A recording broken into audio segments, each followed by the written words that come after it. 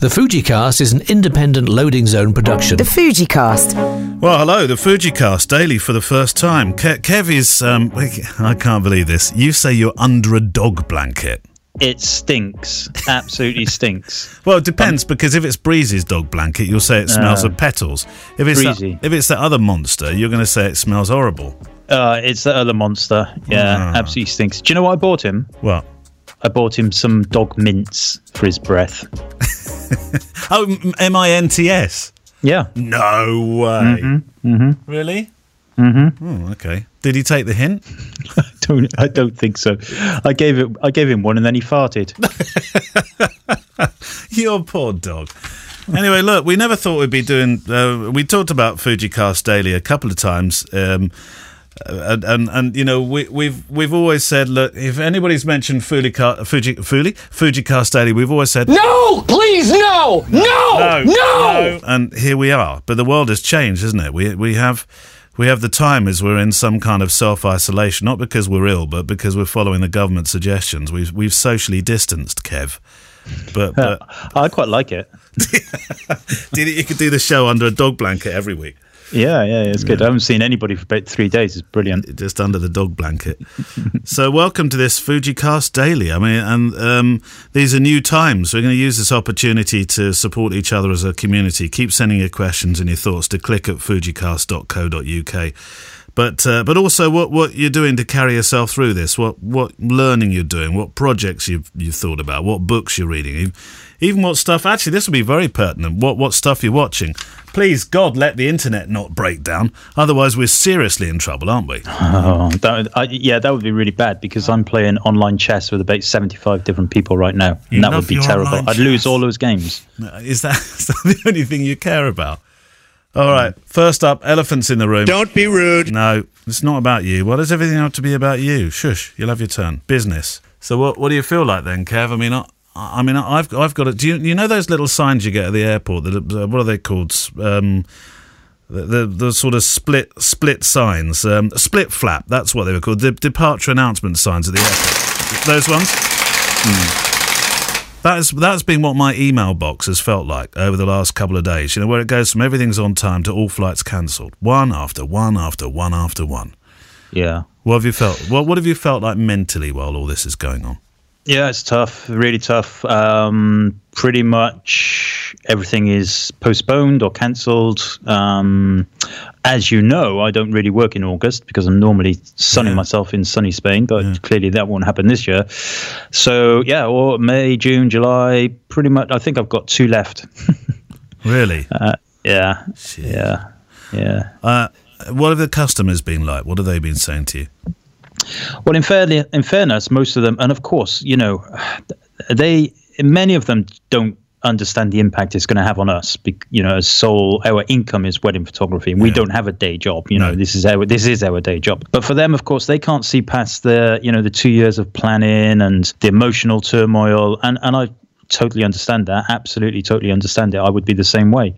So it's you have to be compassionate, absolutely, and in most cases people have been already speaking to their venues and getting new dates for next year. Generally, in some cases later in the year, and so far I've been able to kind of say, yep, I'll be able to do that next year or whenever it is. Yeah. But it's tough for everybody. I'm sitting here under my dog blanket with my third beer of the day. You haven't really opened the beer this early. Yeah, but this is late. You should have seen me yesterday. It's going to be like one extended long holiday for you. Do you know, if you're thinking, why is Neil laughing? I've taken to laughing as this kind of like defence mechanism. It's the only bloody thing I've got left. Yeah, it's you know what? It's what do they say in the war? You know, you'll get through it. And during the war, we need heart now, don't we? During the war. Well, you know, a lot of people compare it to 1918. I don't want to get all political with this, but of course we just ventured out of a 4 or 5 year long war, only for the young men coming home to be hit by Spanish flu, which wiped an awful lot of the young working community out. So it's not at all like that, is it? Yeah, really? and no, not at all like that. And the irony, of course, what we're all doing now is we're all kind of learning about the history of these things. And so many people will never have heard of the Spanish flu. I'd forgotten. We had learned about it at school. I'd completely forgotten about it. But it's interesting that it was called the Spanish flu because the British government specifically didn't want to. They called it Spanish because Spain were neutral during the war. Yeah. So they didn't want anybody to kind of pick sides or blame anybody. And it actually, if by all accounts, started in America, in Kansas, and then kind of dissipated all over the place. And you can't partition blame. And you get some politicians, I think we all know who we're on about, calling it by a particular country. That was wrong. It just doesn't help anybody. No. It doesn't help anybody at all, and it really pisses me off. But yeah, I mean, it is what it is, and I've got 3 potatoes and 75 bottles of wine left, and a couple of bars of soap. That's fine. The kids are happy. Albie was delighted when school was out. He spent all his time on the internet talking to his friends to say. Yeah, I'm like, Albie, do you talk to them this much in school? No. Yeah, that's it. Yeah. I tell you what, though, thank God for that communication, because over the next 2-3 months, however long this thing pans out for, we are practicing the social distancing thing. We will go for walks and we will see the friends, but it's going to be weird, isn't it? Going to be strung out by 2 meters between each person. It's odd, but. Things I'd never thought I'd say to when we thought that the weddings. I still have one booked for Saturday, by the way. It's not. It's actually not officially cancelled yet. You think it will, though, don't you? I think they'll cancel it. Well, I was speaking to a friend of the show. I'm not going to mention any names. Just yesterday, and he shot a wedding last Saturday that was meant in London. That was meant to be 70 people. In the end, and a full day. In the end, there were 7 people, immediate family, and it was 2 hours long, and it was in a restaurant in London. A very well respected restaurant. Yeah. And at the end of the wedding, they sacked all of the staff. They said, "That's it. No. Go home." Yeah. That was it. That was it. Well, I was talking to a couple the other day about planning for some weddings that are up in April. That won't be happening. But I remember having a chat with them and saying, well, what do we do about this? Things you never thought you'd say in your life. What do we do about this social distancing then during the big group shot? What a weird conversation to have. What about when we do the family shots next to each other? Is it appropriate to do that one anymore? Or should we not do that one anymore? Well, in my mind, this is a perfect excuse to get rid of all of that stuff. Totally. Never do them ever again. Never. Yeah. Do you remember that period in 2020? We better not be doing group shots anymore. Let's go absolutely reportage. Everybody's story is different, although if one more person, Kev, say they'll be okay because they're mortgage free, I think I shall scream at them. I'm just going to move in with them. Yeah, well, I was going to say that. There we go, 1 lodger. No, actually 4 lodgers. Plus your lot. That's 8 lodges you've got moving in. Well, yeah, but we only need to take one of the dogs. No, we take both dogs. Don't be horrible. Oh, and those hairy things in the garden. What are those called? Hamsters. No, they're not hamsters. They're guinea pigs. Guinea pigs. Yeah. Oh, wow. Yeah. We had some guinea pigs, but about that were the boys' first pets. We will talk about stuff to do with photography, by the way. And about 3 or 4 years ago, we rehomed them. Because they weren't looking after their own pets, so we rehomed them somewhere where the kids really did want them. And we said something terrible that day. We said, "Well, look, they're going away for a holiday. they've never returned." Occasionally, one of them will say, those guinea pigs we had. When are they coming back for their holiday? Anyway, but it's the people's behaviour that's upset me. Did you see, by the way, the Scott Morrison, the Australian PM, did you hear what he had to say about it? Yeah. With the people hoarding. I completely agree with him. Now, on bulk purchasing of supplies, stop hoarding. Yes. I can't be more blunt about it. Stop it. Stop it. It's un-Australian, he said. Yeah, he did say it's un-Australian. And he's absolutely right. Yes. Yeah. Humans, I tell you. Have you heard of the nudge principle, by the way? I have. I've been reading about that today. Yeah. Quite right. Yeah. It's essentially putting fruit at eye level. That's like a nudge. It makes when you go into a shop, you might pull off the fruit. Or the other famous nudge principle is the picture of flies in men's urinals. Yeah. People, men aim at the fly, and then they no longer get the floor, which are. Well, I wouldn't do that now, being a vegan, but it's the it's the same principle of the psychology of words, where in my booking form, at least for my clients, it says most people choose to book by filling in the form and sending me a deposit. However, if you want to come and meet me first, so just using most people and however, that's using the nudge principle. So you're basically saying to them, this is what most people do. If you want to be different to everybody else, that's fine. But, you would be different. Well, they were talking about the nudge principle as being something we should all do if we go shopping. If we get a basket of normal amount of shopping, take a picture of it and put it on social media. Social media wasn't only responsible, but was a lot responsible for making people panic buy, because it was just picture after picture after picture of empty shelves. And if you see picture after picture of empty shelves, then what are you going to do? A lot of people go out and they'll buy stuff. If you put if we all started posting pictures of sensible grocery baskets, then, some people are going to say, oh, well, look at you virtuous old thing. But actually, virtue signalling and that sort of nudge behaviour might actually stop people doing it. Or am I... No, I mean, you're right. I've been avoiding social media, as you know, I know, for about 3 weeks now, and it's been great. But yeah, I mean, of course, that makes sense. And you're still going to get complete dickheads who are going to, do what they want to do. I'm going to be working extra time with this bleeper here. Sam said to me, I'm the one under the dog blanket. Sam said to me last night, "So can I ask you a strange question?" I thought, oh, this sounds interesting. Kids have gone to bed, and I said, yeah. And she said, "Could we put the Christmas lights up outside the front of the house again?" I said, "Why would you want to do that?" She'd read this story about people in one town, I think it's in America somewhere, that have started putting Christmas tree lights out again, just so that they could have some sort of, so people would make people smile as they went past. And I thought it was such a lovely idea. So I might go up into the loft tomorrow and see if we can spread a.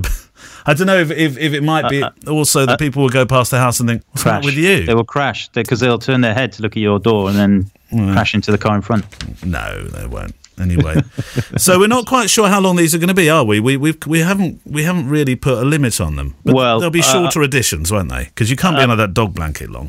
No, exactly. So I would say that we need to get on with it, really, frankly. Let's do it. Okay, I get it. But we did need to talk about why we're doing it first. So this is all about community. Please remember, get your questions and stuff in, because they really will be the lifeblood of the show now. Steve Johnson, this is quite a long piece, but then we'll get to it. You guys have talked a lot about discussing the topic of mental health recently, and I commend you for that. It's a subject that can never be talked about too much. And actually, on the mental health thing, we were going to have one episode. I think I've had some really interesting conversations with people late, and I might put little bits up on the daily instead and do it that way instead. Mm-hmm. Anyway, it says, during the winter in Shetland, we get about 4 hours of sunlight. And like many of us in the UK, we've been badly hit with bad weather, which limits the chance of me to get out and about. Now with the Covid-19 outbreak, and socialisation has become more difficult, and I found myself becoming more insular, which isn't, for me, great. So he's talking about the mental health thing. I tried to complete a photo a day challenge, but I find myself mentally drained and uninspired, and I've already missed days by the second week, which has really bugged me. Yesterday I picked up a little Ricoh GR3 as a sort of no excuse everyday camera. Once again, I think the Shetland weather struck him, so he decided to take some photos using the Fujifilm X-T2. He said, I found myself loving the photos, regained some of that self-pride in my work, and regained a little bit more enthusiasm towards things. So what sort of things have people done photographically in the past to regain enthusiasm and self-esteem?